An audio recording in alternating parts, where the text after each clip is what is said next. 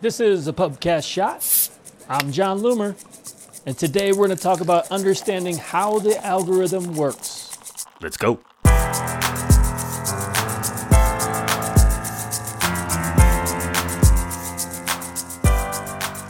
Understand how the algorithm works so that you can benefit. The Meta Ads algorithm is super powerful. It's also not perfect. This isn't about exploiting weaknesses within the algorithm. Sorry to disappoint you.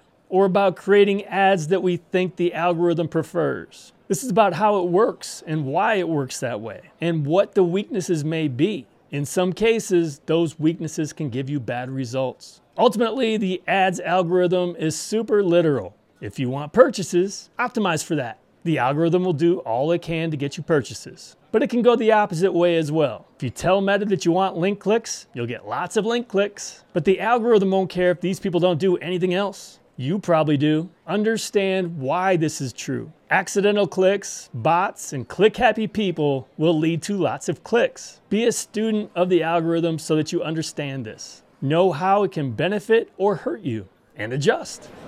Last call. So this shot was taken directly from a video I did on TikTok. If you're not already following me on TikTok, do so at Jon Loomer. You can also keep following me here. Don't forget to subscribe, rate, and review.